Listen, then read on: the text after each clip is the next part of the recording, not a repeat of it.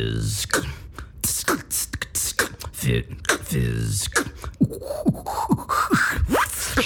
Let's go. Hello, my Fit Fizz friend, and welcome back to another episode of the Fit Fizz podcast, where I am encouraging you to find ways to celebrate victory in body confidence. I have so much to say on this that I'm breaking it up into 2 episodes.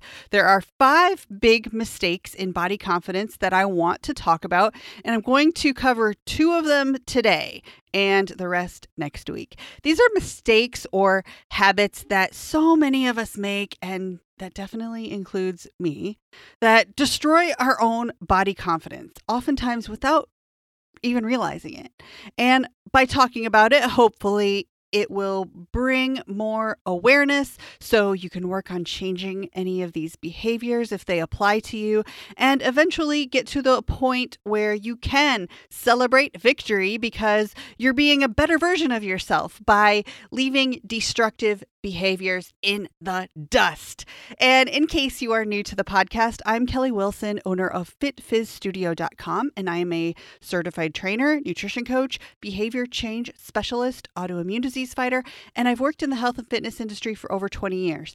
FitFizz is serving up ways to help you avoid gimmicks, find strength, optimize nutrition, create boundaries, prioritize rest, and to remind you to celebrate victory all along the way.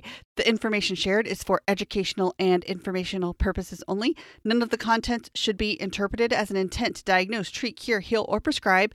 And if you'd like to show your support for the show and get exclusive goodies in return, you can do so at patreon.com/Kelly Wilson.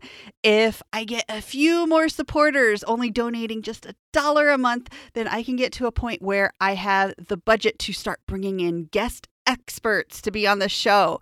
And before I get started on my first 2 mistakes that sabotage body confidence, I want to take a moment to address any men, any trans men, or any non-binary people who might be listening. I appreciate you, and I am really happy when you make it known that you all are finding value here too. Not to put women in second place by any means, but I made an Instagram story about this topic recently, and I think it's important for me to say this here too. I am a huge fan of things like girl power and women's empowerment and all that stuff because I'm a woman and I love seeing women break through barriers like never before. It's exciting, but as I've been shaping my business, I'm already on version 3 of the Fit Fizz brand and figuring out who I want to create content for and working with business coaches to figure things out so that I can build a really solid foundation for Fit Fizz in a long-term sense. And I love my business coaches, but they're all women, and most of my peers in those business groups are women, and probably 90% of them serve only women. And my coaches have oftentimes assumed or pushed me in the direction of targeting just women as my audience, but something about that it's not what I envision for Fit Fizz, and something about it just doesn't sit right with me. Even though I do love empowering women, that's not what Fit Fizz is all about. It's not just for women. And I get that my bright color palette might be off-putting to some men, and if it is, oh well. I'm not in the business to coach only women. Sure, I talk about autoimmune diseases, which mainly women suffer from, but who's out there including the men? Lots of men get autoimmune diseases too. Lots of men have hormonal struggles too. Who's talking to the men about how to cope or what to expect when a woman they love has an autoimmune disease? I'm sure there are people out there who do that, but if I've never made it clear before, I want to make it clear now that Fit Fizz is for everyone. Men, women, non-binary, for teenagers, for couples of any kind. Everyone deserves to have the knowledge that I share. And even if some of my topics sometimes sway more towards what women deal with, I know that it's not just women. And I also think that men and body image issues are something that is greatly overlooked. When I first launched the podcast back in October, I immediately had one of my male friends tell me that he'd like to volunteer to be a guest on the show to talk specifically about men and body image. And I definitely still plan to do that in the coming months. There's really quite a healthy trend going on with women talking about body image. But based on observation, it seems that men often just tease each other about things to do with body image, kind of like the phrase dad bod, which I really hate that term because it's destructive no matter how lightly it's meant to be taken. And as a fitness professional, I'm certainly not supportive of it. But men tease each other, and I think that society just expects them to laugh about it, and that's it. No feelings allowed. And I think that's an unaddressed problem right there. So I look forward to the day that I can talk about that deeper with my friend Leif, if he's still listening. Leif, hi, if you're listening today. But in today's show, I'm really hoping that men will not tune this out for two reasons. Number one, body confidence might apply to you, even if you've never vocalized it. And number two, it might give you some insight on where women's heads are at when they're having body confidence issues. And we all want to feel good about ourselves, right? We want to feel good in our clothes and without our clothes.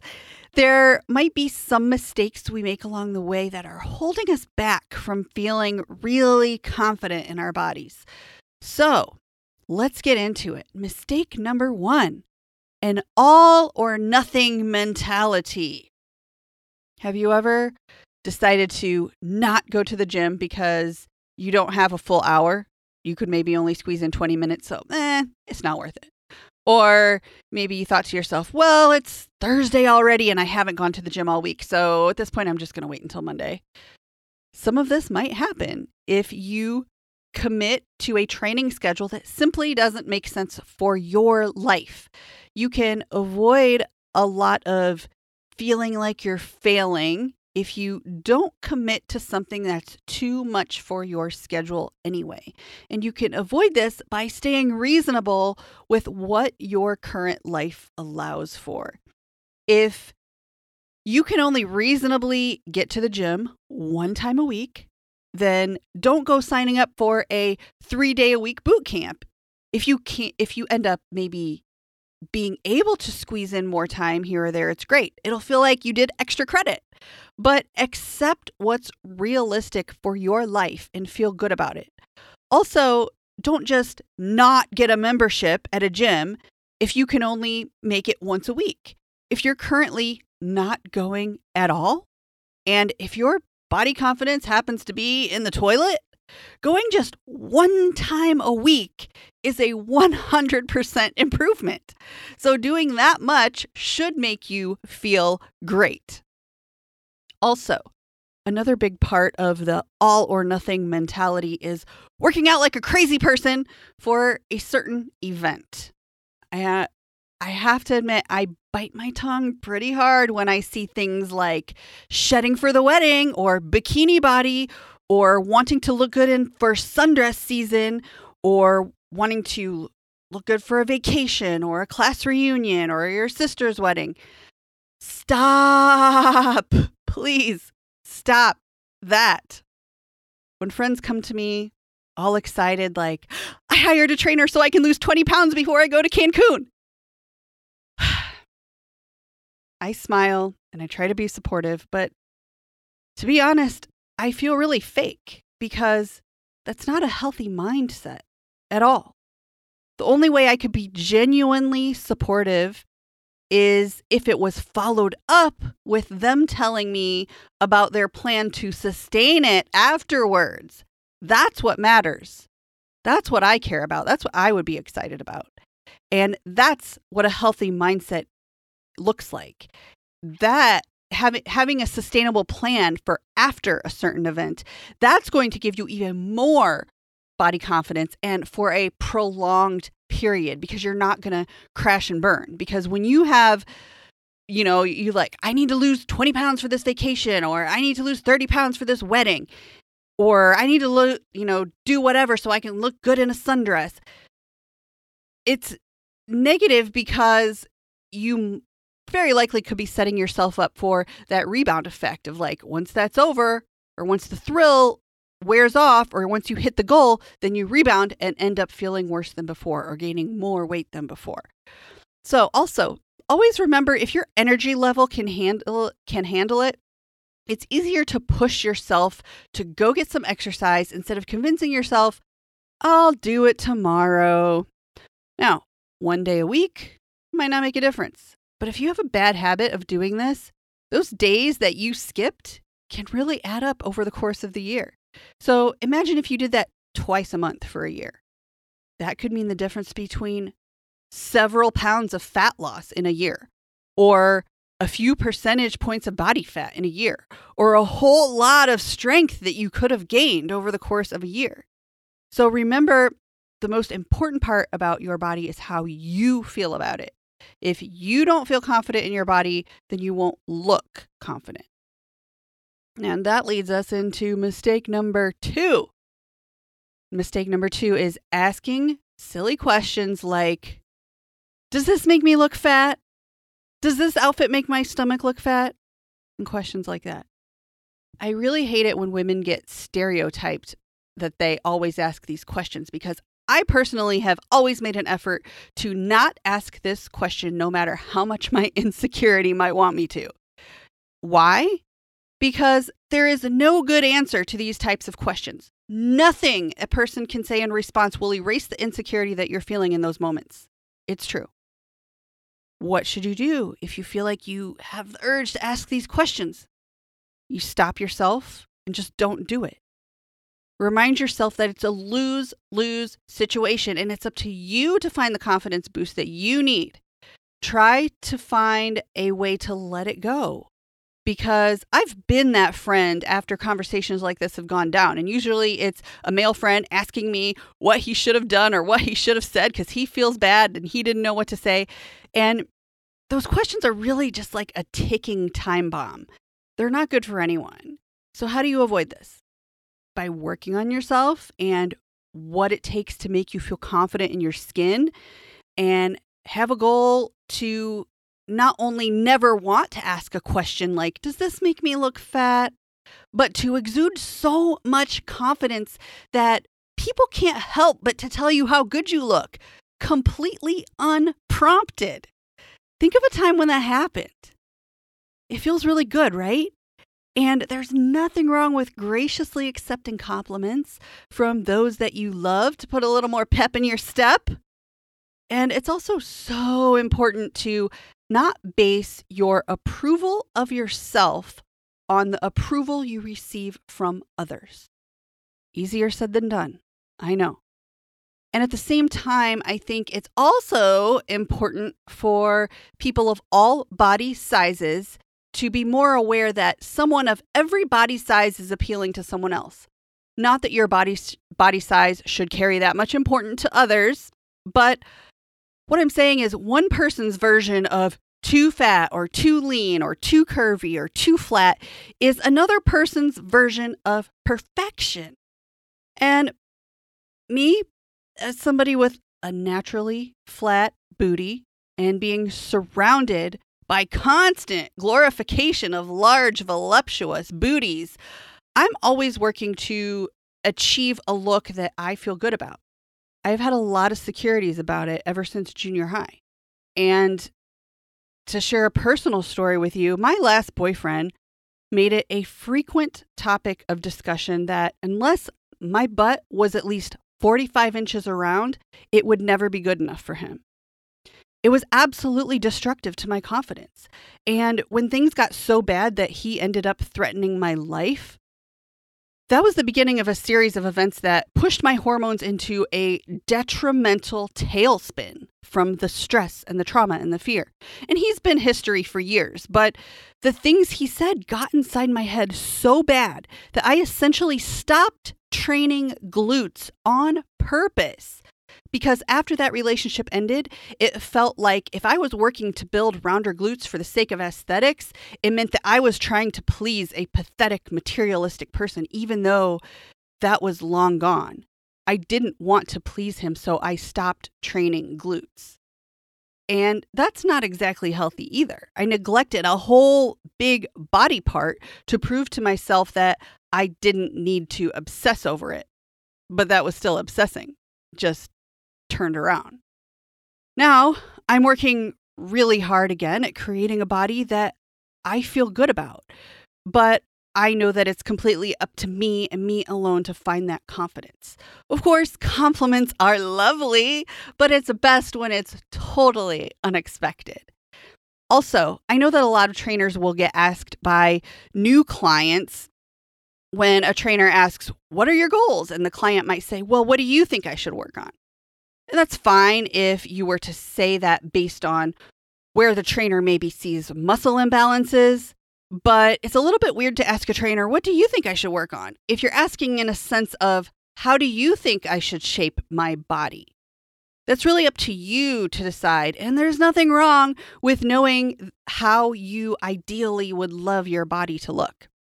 Now, I'm well aware that there's this other side of body confidence and the body positivity movement that unabashedly promotes loving your body at any size. This movement can be a little bit controversial, and I'm still trying to find the words to really address my thoughts on that movement.